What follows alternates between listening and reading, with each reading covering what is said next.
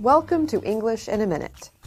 People with big feet need big shoes. But is this expression really about footwear? Big shoes to fill.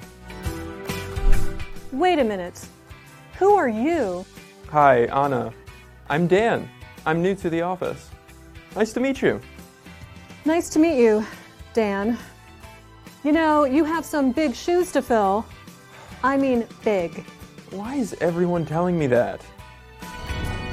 If someone has big shoes to fill, they feel pressure to do as well as someone before them.